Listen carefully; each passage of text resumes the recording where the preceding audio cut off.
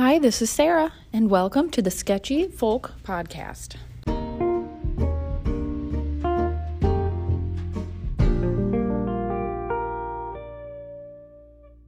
All right, hello. Welcome to episode 7 of the Sketchy Folk Podcast. Today, I'm going to tell you about a more contemporary artist.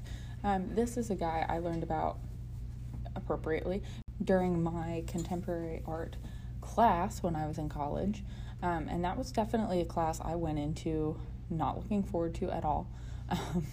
If you haven't picked up on it, am personally really interested in like movie concept art and animation and goofy things like that, basically. Although, I have a lot of appreciation for other kinds of artwork. I love going to art museums and things like that. Contemporary art sometimes to me can be a little, the moment I'm coming up with, exclusionary, which is not a word.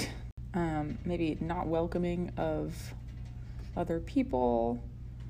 I'm totally drawing a blank. I'm getting a lot of snooty, kind of snotty, I don't know. Basically people who get some level of enjoyment out of watching people who don't get their artwork. So I wasn't super looking forward to this class, but when I was actually taking it, our teacher was amazing, and she did a really great job kind of explaining what we were looking at, essentially. And basically, a big part of what I got from that class was it really helps to know a lot about the artist when you're looking at the artwork, which might seem obvious, but for example, you can look at Van Gogh's Starry Night painting that we talked about a few episodes ago, and you don't have to know all that much about Van Gogh to still look at it and think about it as an interesting painting on its own.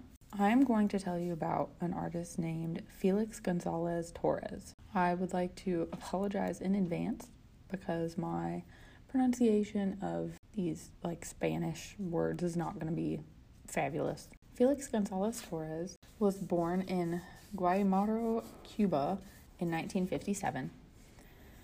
Growing up, he had a sister named Gloria and 2 other siblings. And in my research about his childhood, I was a little uncertain. There's essentially, let me just get into this first bullet here. One source I looked at said that they lived in an orphanage in Madrid for a period of time until they settled in Puerto Rico with relatives the year Gonzalez Torres was born. So his first year was kind of rocky. But essentially, another source I looked at said that didn't happen until they were teenagers, so I'm honestly not completely sure.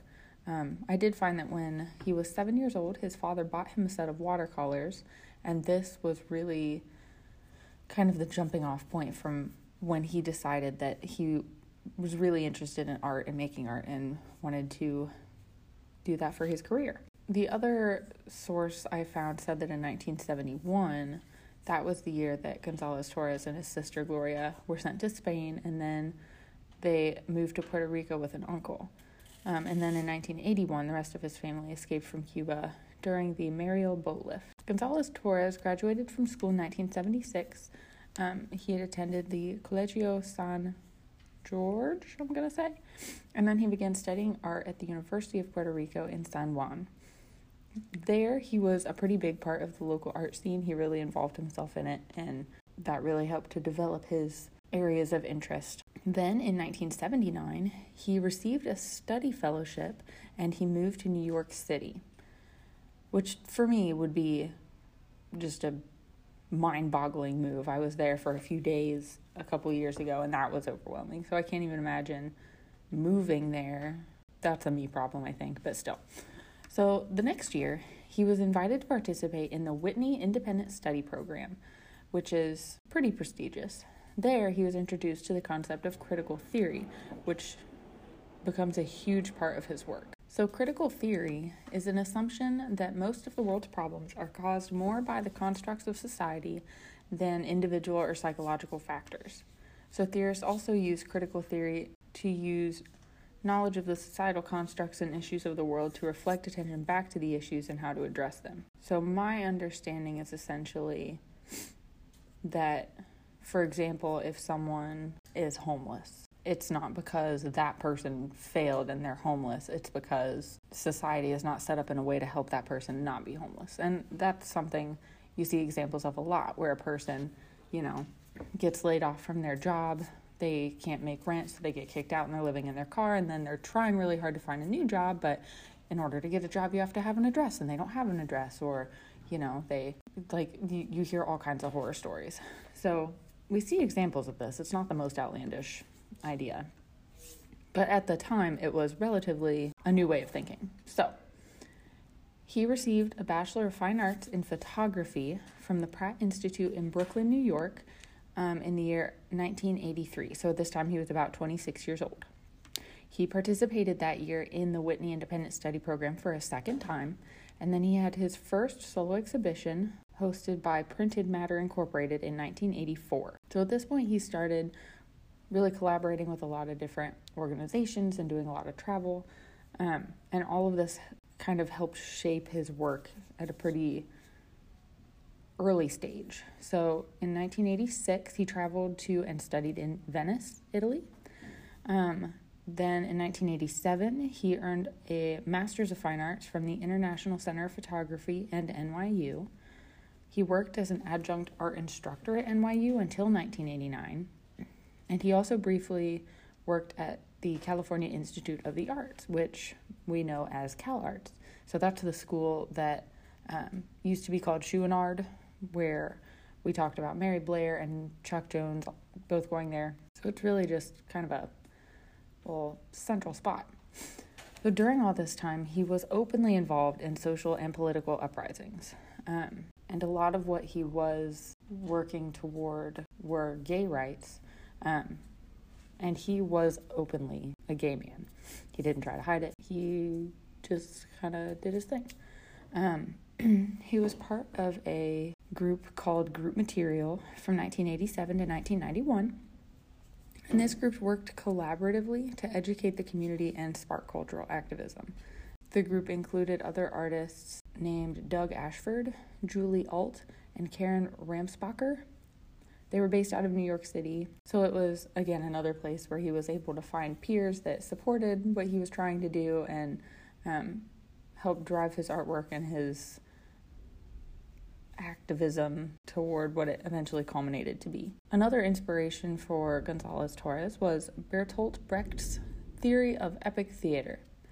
So this theory posits that acts of sharing creativity can turn the person viewing the artwork into an active participant in it, rather than a passive observer, and this can incite action or response on the matter.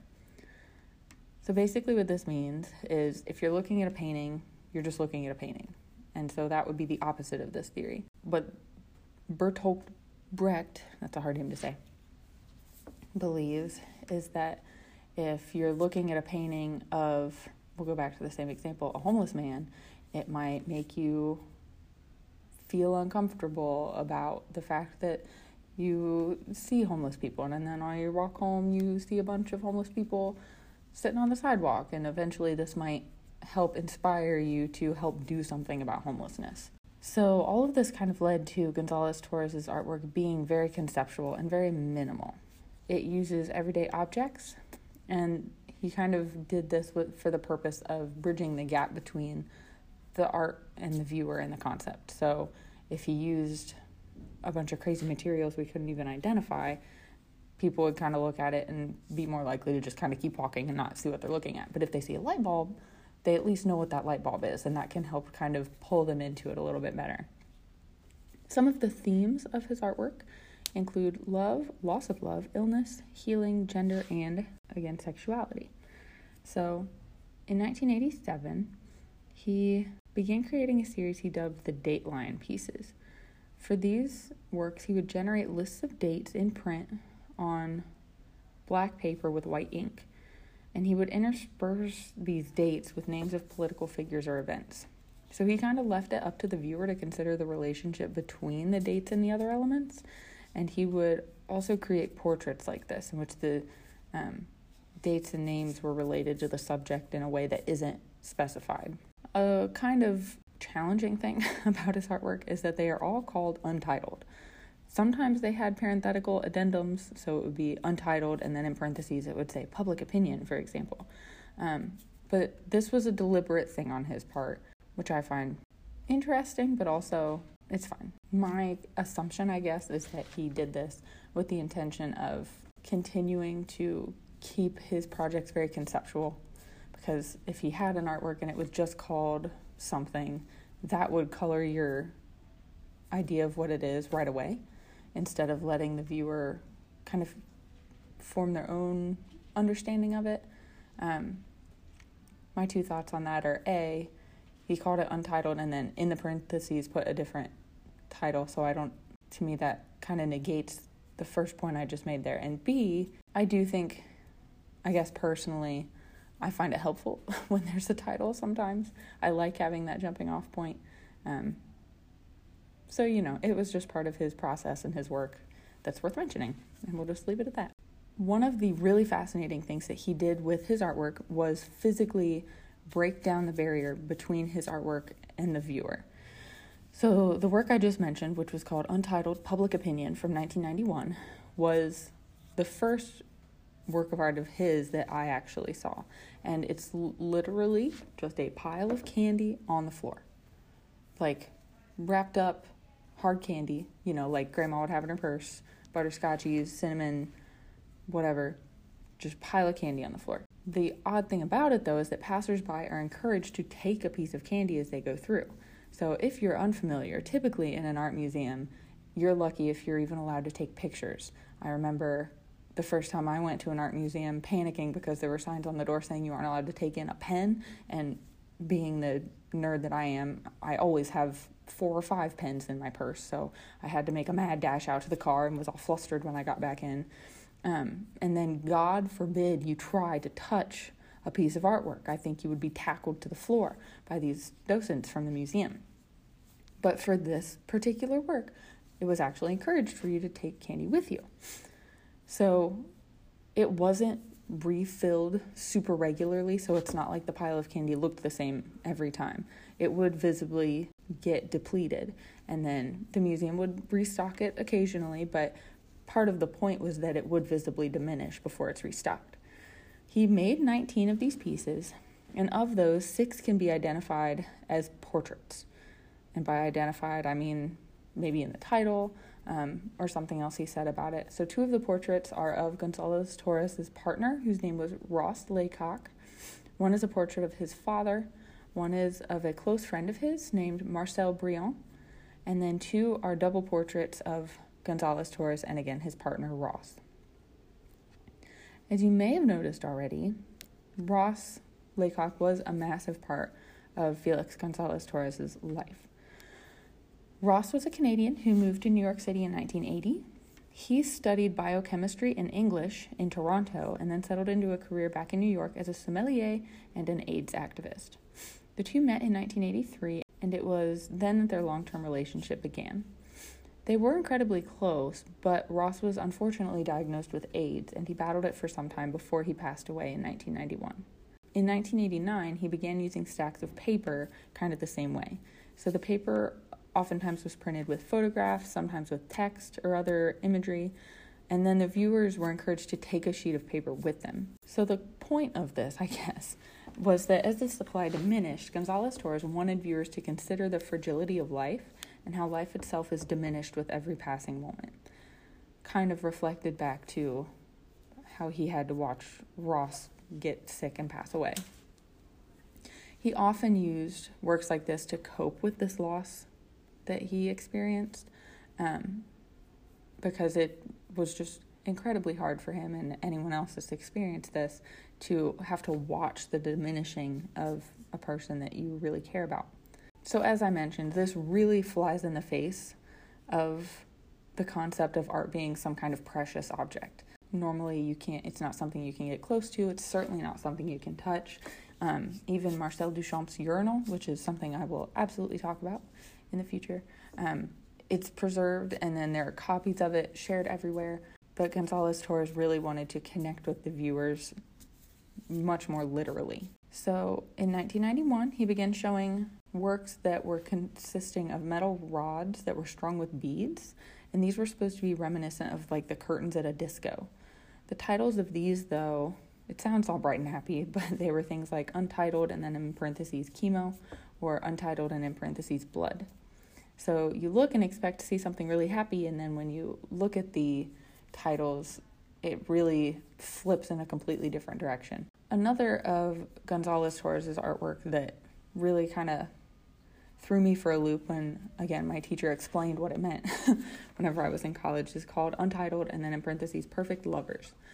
And this artwork is consisting of 2 clocks hung on a wall right beside each other. They just look like normal clocks like you would see in a classroom, just plain white with black numbers, nothing fancy at all. And at the beginning of the exhibition, they would always be set to the same time, and they'd run like normal. They're just 2 clocks on the wall beside each other. So to start with, obviously, they're running in perfect synchronicity. But after time, inevitably, one of them, or both of them, they kind of get off. They aren't running quite the same anymore. And he lets it go until one of the clock batteries dies. It's really heartbreaking when you think about it, but I think it's a really interesting representation of what it's like to be in a relationship with someone, and then eventually you kind of drift apart, and something, whether it's illness and death or just a breakup or whatever, will separate you inevitably. Really literal at the same time that it's really conceptual, which I think is interesting. So again, as you may have picked up on, there is a consistent metaphor in a lot of his work of the process his materials undergo.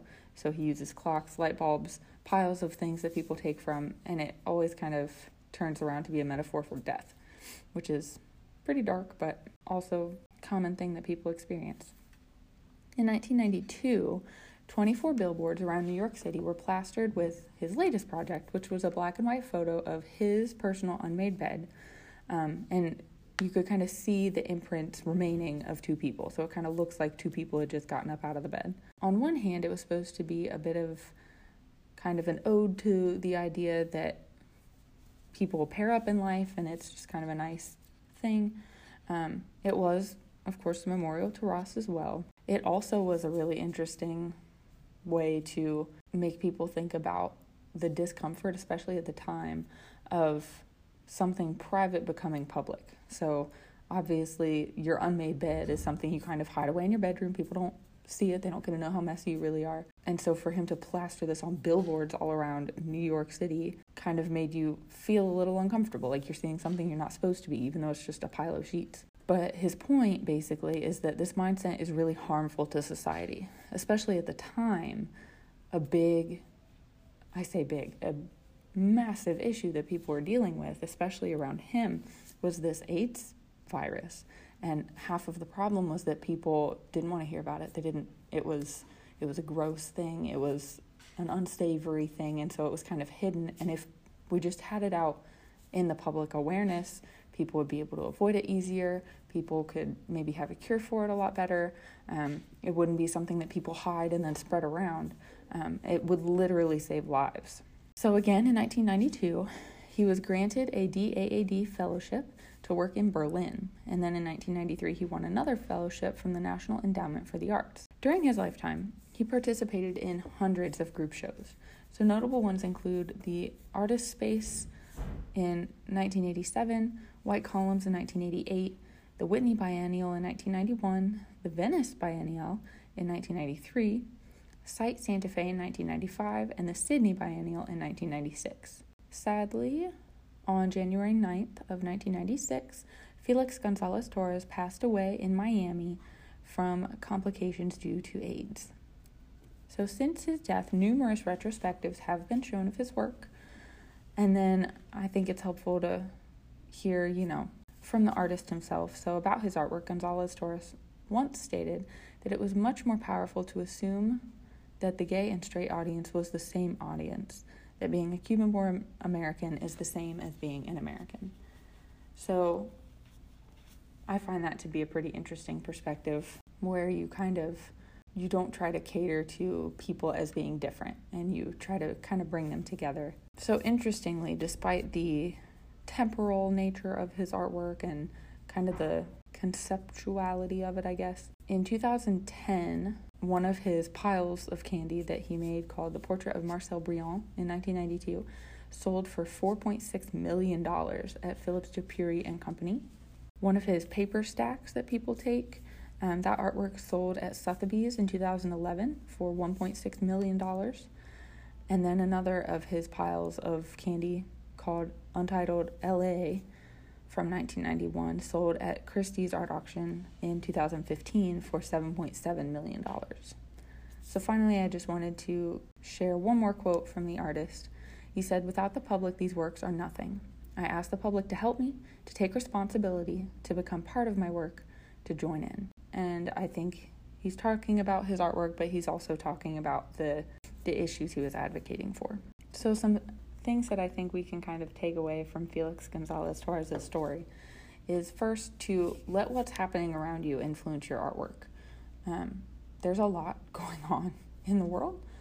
There always has been, and it seems like right now it's just insane.